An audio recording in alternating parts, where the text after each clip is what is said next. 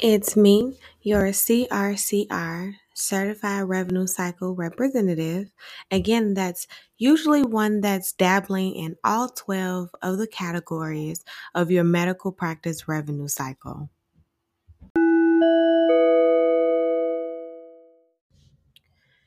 So, this is a continuation of Credentialing 101 8 of detailed application. More so going over the things that you are absolutely going to need, and a lot of the questions that are going to be asked on your credentialing application, in the beginning process of starting your CAQH. So I'm just going to continue to go over the rest of those things that you are going to need, starting now with your specialty information. So, this is when you identify if you're a nurse practitioner, a medical doctor, and then what kind. Are you specifically targeting like speech pathology, pain management, chiropractor, family medicine? So this is where you want to get specific with your specialty and answering, um, you know, what's your primary specialty? Are you board certified? And then they're going to want the name of, if you are, if that's applicable to you, what that name is. So, for example, like a lot of nurses may go through the American Academy of Nurses, right? So that's where they got board certified. So for, your specialty, where is it that you received your certification from, including the state? You should have obviously a certification date, certification number, if you will, wondering if it expires. And if it does, then obviously you have to recertify.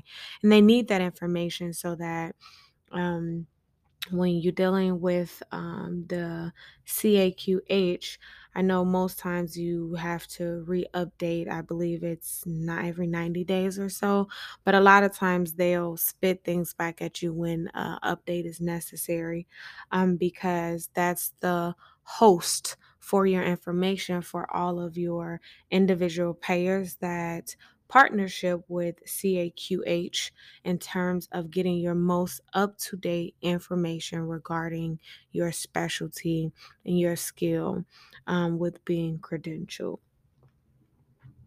If you have a secondary specialty, in which most providers or non providers do, typically family medicine, but then they go and specify in another specialty.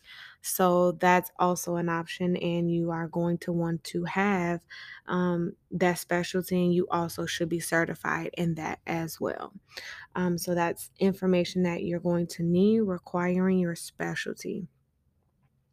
You are also going to kind of answer questions about your certification information. Mainly, again, reiterating, do you have a certification?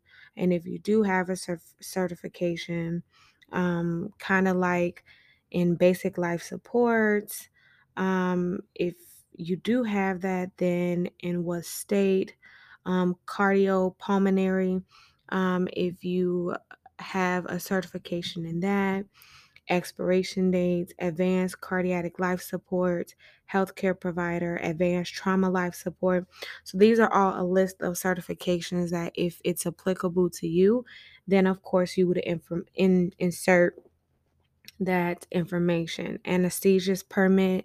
So we all know, as a provider, non-provider, whatever it is that you're specializing in, there are so many certifications that are involved in this process, and there are so many layers to this. So it just better helps you and these insurance payers when credentialing to understand, to get very specific in what it is you do so that they can better understand if they want to approve or deny you.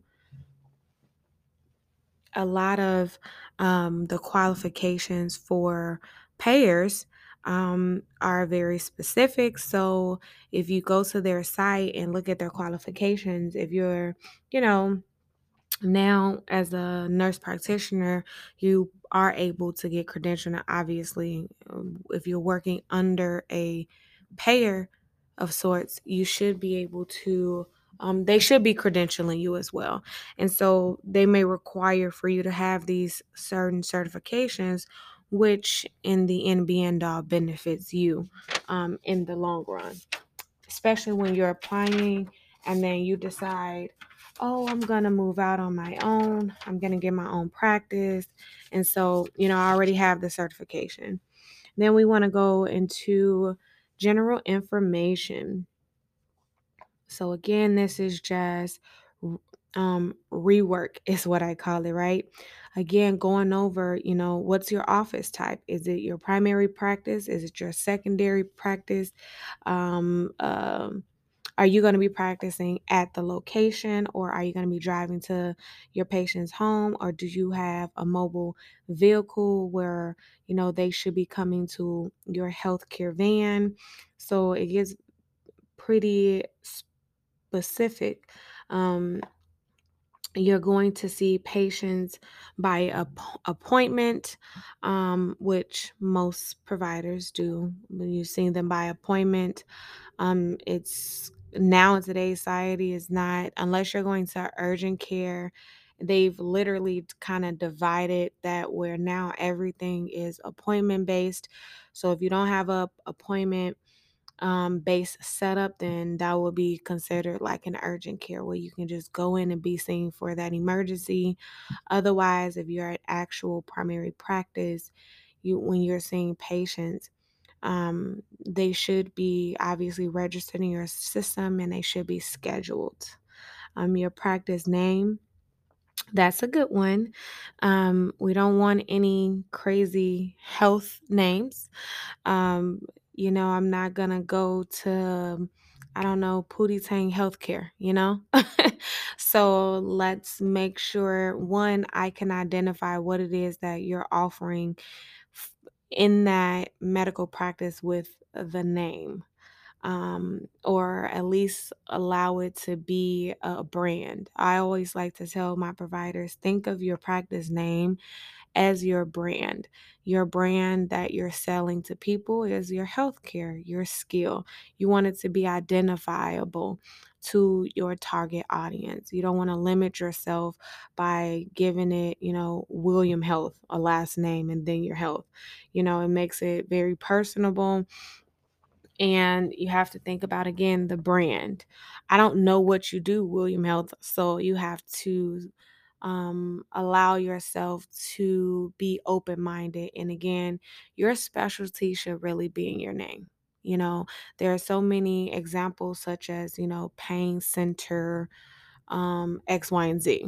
And so obviously they're a pain clinic, it's in the name. I always think that's helpful to your target audience. No one wants to have to think, I wonder if they'll see me for this, opposed to, no, I want to go to this provider. I want to go to this health center. And it's easier to resonate for the common person. And we want to keep that in mind.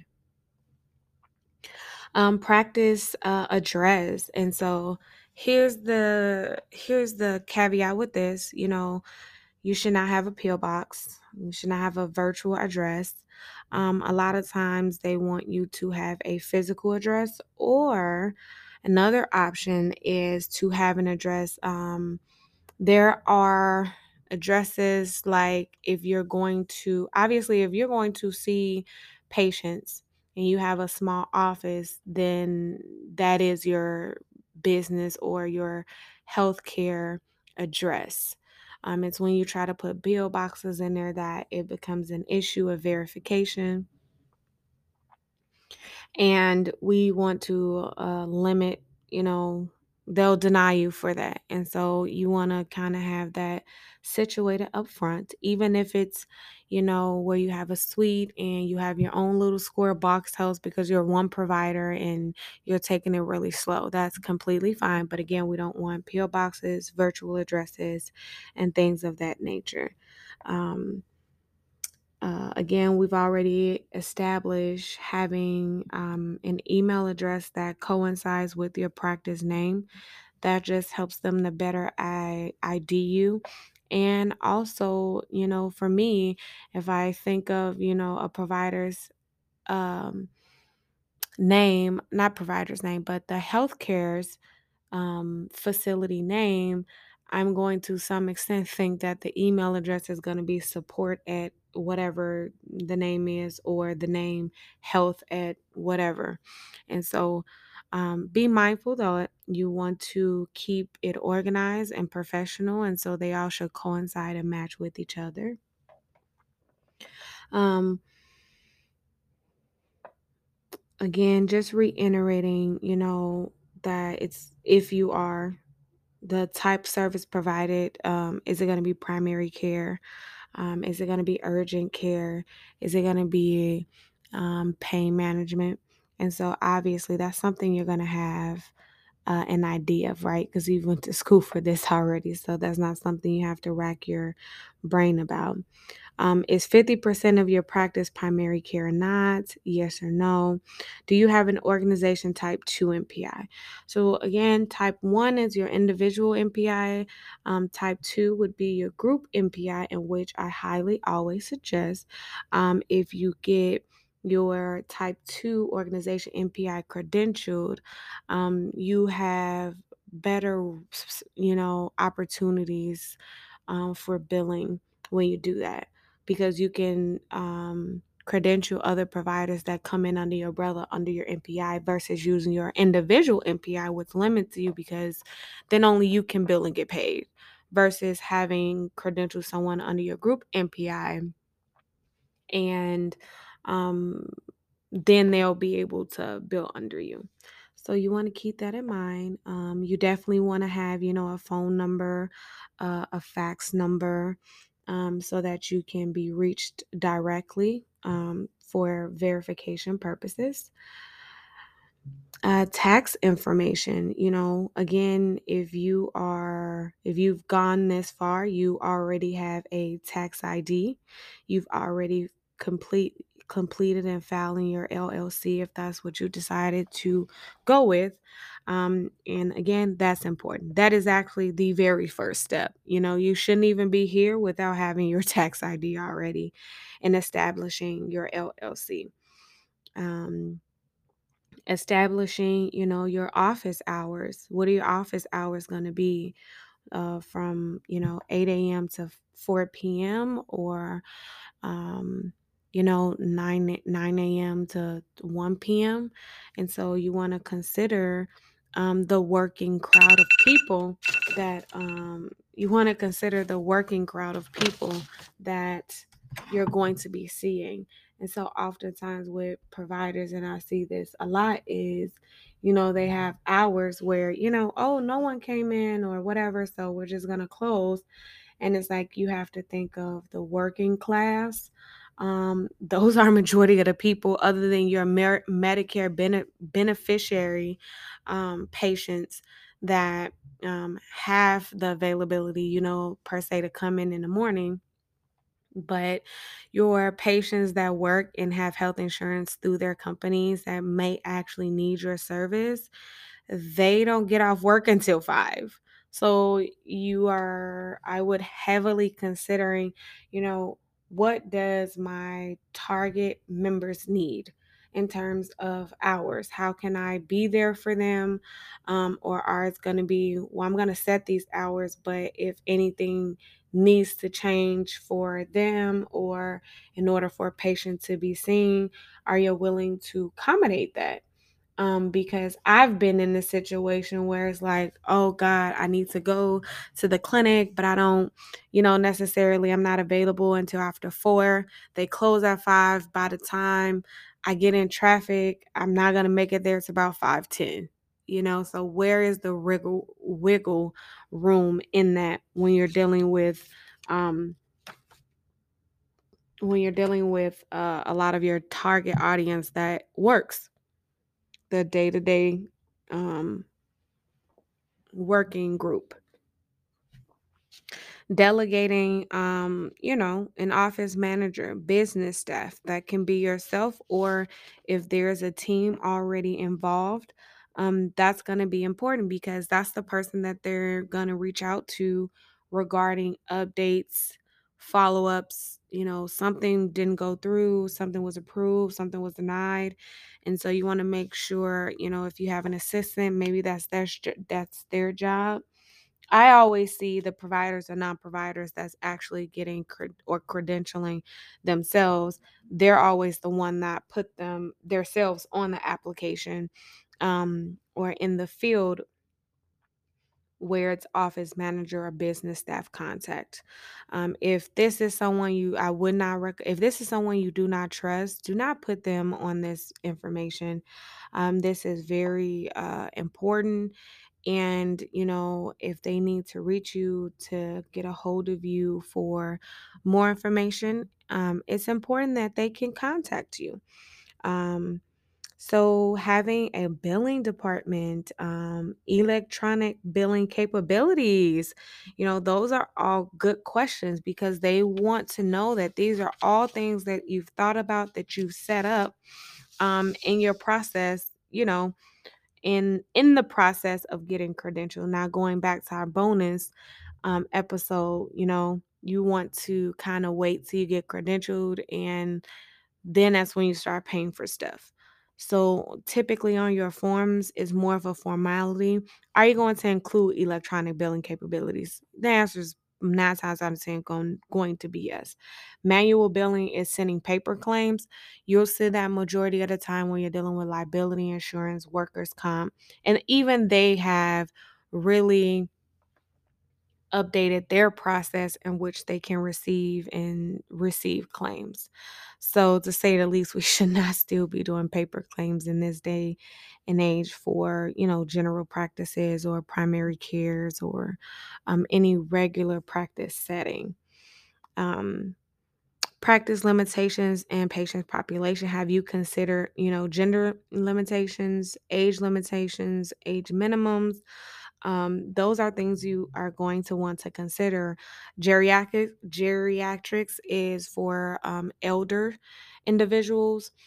So they want you to specify, are you going to be seeing younger people, 18, I mean, adolescents, kind of like 13 to 18, or are you going to be seeing adults 18 plus, up till 65, when at that point they become into geriatrics, seeing kind of like your elder elderly people. Um, Asking questions about accessibility to your office. Does the office meet ADA accessibility requirements? In that, would you get that information based off the state that you would be doing your service in?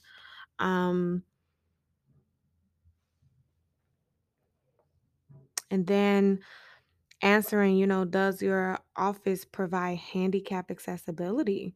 If so, is it an exterior, interior building, wheelchair access to exam room, portable lifts, signage and documents, parking, restrooms?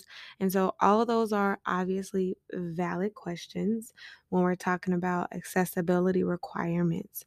You have to think of your patients. These are small things that probably go over your head that you probably didn't consider, but obviously you should always keep these in mind.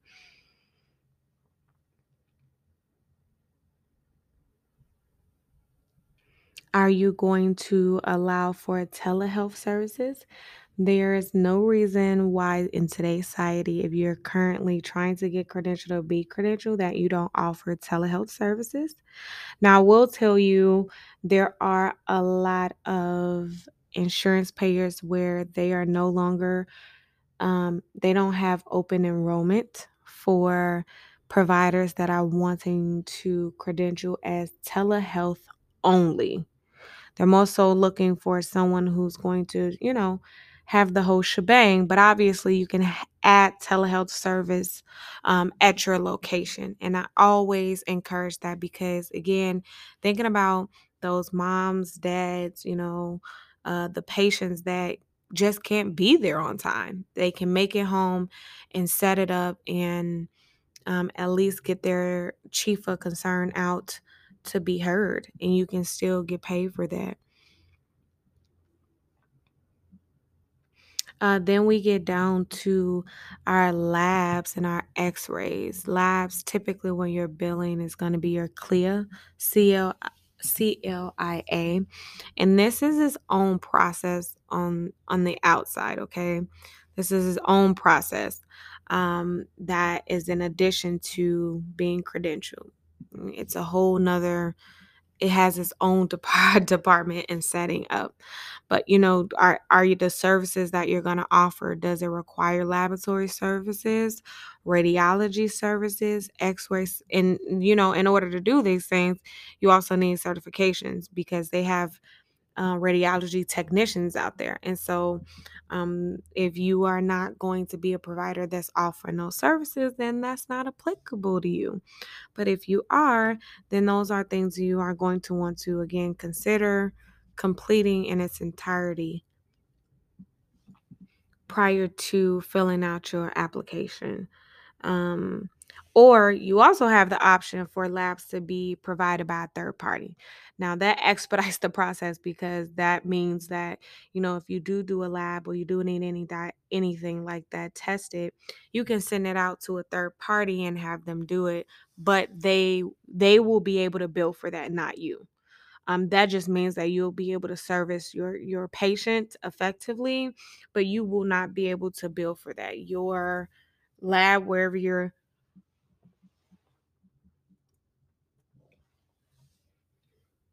wherever you're sending it out to as facility, they should be the ones that is billing for that kind of stuff. Mm, okay. Now we're going to move to hospital affiliations. If you have any, um, that is totally optional. Whether you do or don't, is not a big deal. Most of the times I see no.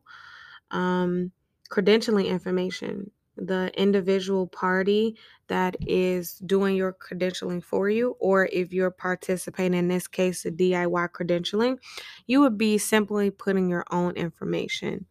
This is more so that if someone reaches out on your behalf and they look at your information, they can see that you're okay to be communicated with regarding this person's credentialing application.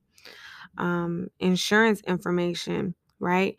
We all have to have, you guys have to have errors and omissions insurance. um, and it's a big deal. You can't really practice without having insurance. So you should have a required policy number, the date, and the carrier information. Again, this is for safety measures. No one wants to be making mistakes and then someone comes and sue you and you don't have insurance, right? So when you're seeing patients, you do want to be insured to make sure that you're safe, to make sure that your practice is safe. And yeah, it's a big deal. Make sure you have your errors and omission insurance. Policies, I think minimum, I would definitely say 1 million as minimum. Um, so, and then in per occurrence is 1 million in aggregate. You want to go up to about 6 million if that's something that you can afford. Obviously, if you're solo starting off, it can be individual. Um, and that is all I have for you today.